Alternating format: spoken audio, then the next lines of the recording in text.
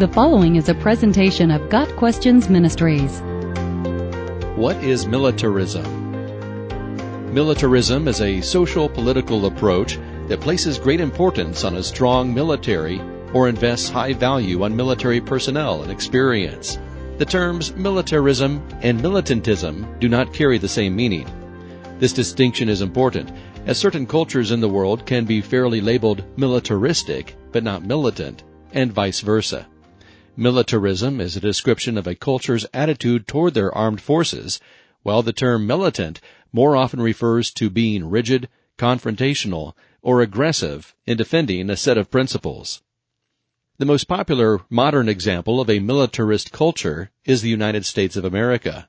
While individual feelings vary, American culture generally places a high degree of esteem on those who serve in the armed forces. Likewise, the United States culturally favors having a potent, well-funded, and relatively large military. These are all characteristics of militarism.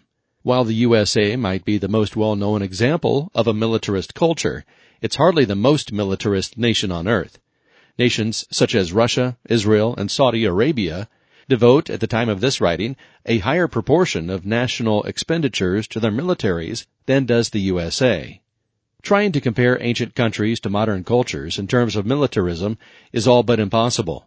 Nations such as Sparta, Babylon, and Rome were extraordinarily warlike. In fact, military spending to the detriment of other needs is sometimes cited as a factor in Rome's eventual downfall. While those empires might have exhibited exceptionally strong militarism, even for their own era, even relatively peaceful nations of ancient times engaged in the process of war more than a typical modern country. Nations of prior eras, even when not particularly aggressive, invested more of their men, money, and time into military pursuits than even the most militarist countries of the modern day. Israel would certainly have been considered militaristic during the conquest of Canaan. Even after that period, the Old Testament's description of ancient Israel indicates a society where militarism was both assumed and essential. Surrounded by enemies and under all but constant threat, Israel had good reasons to maintain a robust military and to honor those who served as soldiers. That being said, surrounding nations would have been in similar circumstances. This further shows why militarism is most meaningful as a comparison between cultures of the same era. Biblically, whether or not it's acceptable for a culture to be militarist depends greatly on one's view of issues such as just war, pacifism, the role of government, and so forth.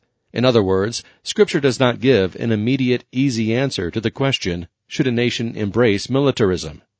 As with many other cultural ideas, whether militarism is positive or negative has everything to do with how it's practiced.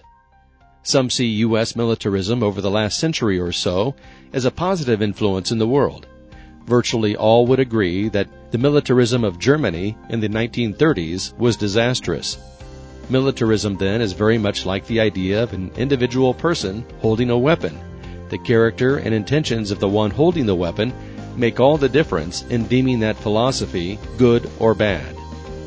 Got Questions Ministry seeks to glorify the Lord Jesus Christ by providing biblical answers to today's questions. Online at gotquestions.org.